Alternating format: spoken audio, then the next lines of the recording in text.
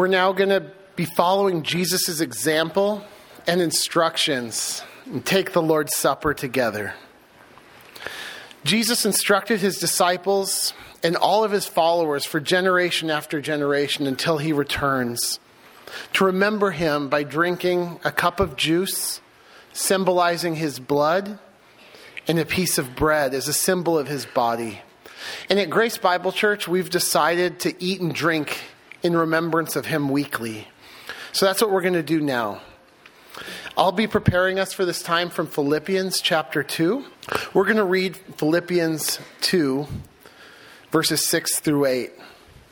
But as I read, before we do that, I want you to have in mind, to notice how stunning these words are. That Jesus humbled himself, being made in human form. Right, it's Christmas time after all. We know that Jesus became a man. He was born in Bethlehem. Songs tell about it. Nativity scenes depict it.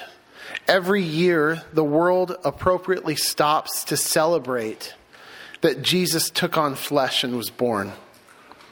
Most all the world knows the story in some shape or form. They know the word Christmas, but few are amazed by it.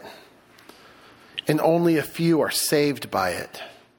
Because for us to be saved by Jesus' incarnation, his becoming man, and his death in the place of sinners, we must respond to this Jesus with faith and worship. We must remember this Jesus rightly. We must not get comfortable and complacent with the fact that he humbled himself. And we must never separate the incarnation at Christmas from his crucifixion and resurrection on Good Friday and Easter. So let's read together. Philippians chapter 2, starting in verse 6. Christ Jesus, although he existed in the form of God, did not regard equality with God a thing to be grasped, but emptied himself, taking the form of a bondservant, and being made in the likeness of men. And being found in appearance as a man, he humbled himself by becoming obedient to the point of death, even death on a cross.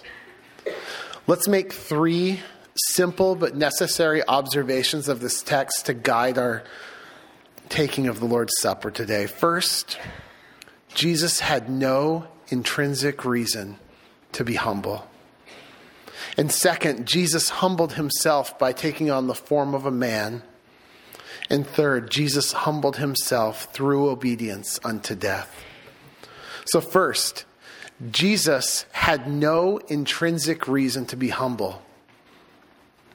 This Jesus who humbled himself is the same who is spoken of in Colossians as the eternal God himself, who created and sustains all that is created. He is the image of the invisible God, it says, the firstborn of all creation. For by him, by Jesus, all things were created in heaven and on earth, visible and invisible. Whether thrones or dominions or rulers or authorities, all things were created through him. All things were created for him. He is before all things, and in him all things hold together. In him the fullness of God dwelled bodily. When we are humble, we recognize our intrinsic not godness. We recognize that there's a lot in us to be humble about. Jesus had none of these things. Jesus always has been. He never ceased to be God. He is the radiance of the glory of God, the exact imprint of his nature, and he upholds the universe by the word of his power. He existed before creation, and all creation was created through him, for him, and all creation will bow to him. Elsewhere, Jesus is referred to as our great God and Savior, and as God over all. Jesus himself declared, I and the Father are one. And he said, before Abraham was, I am. If humility is to count others as more significant than yourself, Jesus is the one being for whom humility would be intrinsically completely out of place. Jesus was not humble because he lacked anything. That's the kind of humility that all of us beings who are not God must embrace. Yet Jesus, obedient to his Father and in love for his people whom he would save for his glory, did not cling to his rights as God, but he emptied himself to become a man. Second, Jesus humbled himself by taking on the form of a man. So while God has no intrinsic reason in himself, God the Son had no intrinsic reason in himself to be humble. Like I said, man has every reason. We are creatures made dependent. We were made to glorify God. And among all the creatures that God made through Christ, we are special, right? We're the only ones that were made in the image of God. And yet we humans are unique also among all of the earth's created. We're the only ones that sinned, who rejected God as God, who earned eternal condemnation for ourselves and introduced death into the world. And it's such a cosmic leap downward for God the Son to become man. Look at what it says, how this passage describes this change of form. What word is used, or what phrase is used? He emptied himself. This doesn't mean that he ceased to be God. For like we saw in Colossians, the fullness of God dwelt in Jesus bodily. Yet Jesus really was born. And he needed his diapers changed. He needed to learn. He had to sleep. He had to eat.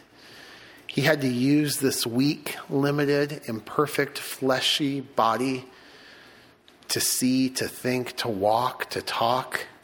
And he did it all without sin.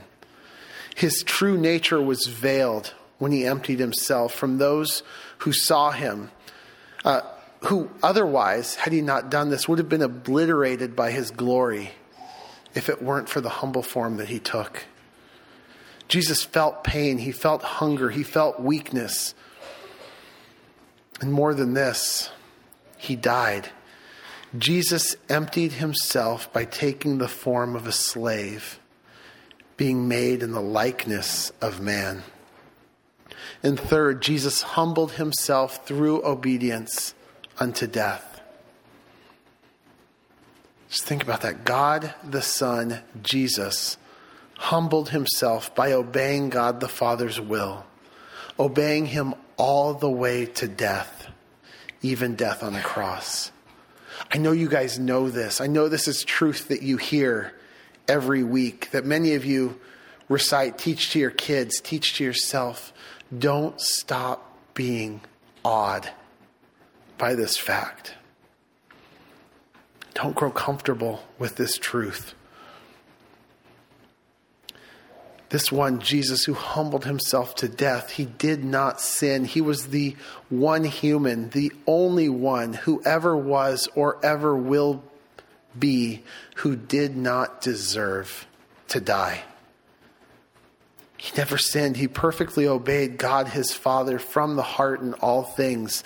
But the very reason for Jesus' initial humble emptying of himself and taking on flesh was for this final glorious humiliation at the cross, where he would conquer death for all who believe by dying the death we deserve. Jesus took the sin of all who believe in him, and only the sins of those who believe in him, across all time, so that we could have our sins forgiven and have Jesus' perfect righteousness placed on us. Belief and full-hearted trust in Jesus and his death alone to make you right before God, that's our only hope to escape the judgment when he comes back again. It's this death on our behalf, our only hope, that Jesus tells us to remember every time we take the Lord's Supper. But we're only going to take this together in remembrance of him until he returns. Because Jesus didn't humble himself to death and stay dead. He returned to the Father's right hand as our intercessor, and he waits. He very soon will return in glory with his true nature as King of Kings revealed for all to see in order to tread the winepress of the fury of the wrath of God Almighty. And the only way to escape this coming wrath is to have had Jesus already absorb it on your behalf on the cross. Jesus doesn't save religious people. He doesn't save churchgoers. He doesn't save good people because there aren't any good. At least not good enough. Perfection is the standard. Jesus is the only one that meets that standard. Jesus doesn't save the kids of those who believe or the kids of churchgoers. Jesus only saves those who despair of themselves and humble themselves in full dependent faith on Christ. The only way to be saved is through faith in Christ. So if you, by your own admission, look at your life and you're like, I've been trusting in my own goodness. Maybe you haven't even thought about how to get yourself right with God, that God will one day judge. If you, by your own admission, are not a Christian by this standard, then when the bread and juice come, let it pass. But please don't leave here today without talking to me. We're going to have people over here on your left at the end of the service who would love to pray with you. Go to the front at the table, the welcome table out front, or find somebody who takes the Lord's Supper today and ask them, how can I be saved? Don't leave today without turning to the Lord in faith. And for Christians, regardless of if you're a regular attender at GBC or not, if you are one who has put your faith in Jesus, in this Jesus who humbled himself to death on your behalf, then please take the gluten-free cracker when it comes that represents his body, and the cup of juice reminds us of his blood, and hold it. We're going to take the bread and juice together in remembrance of him. Men, please serve us. And as you hold your cup and hold your bread, please consider this Jesus. Worship him. Consider your own life. If there's any sins or anything in your life out of step with the gospel that you need to confess to him, do so in pursuit of repentance and faith. And remember, hold the bread and juice, and we're going to take it together in a few minutes.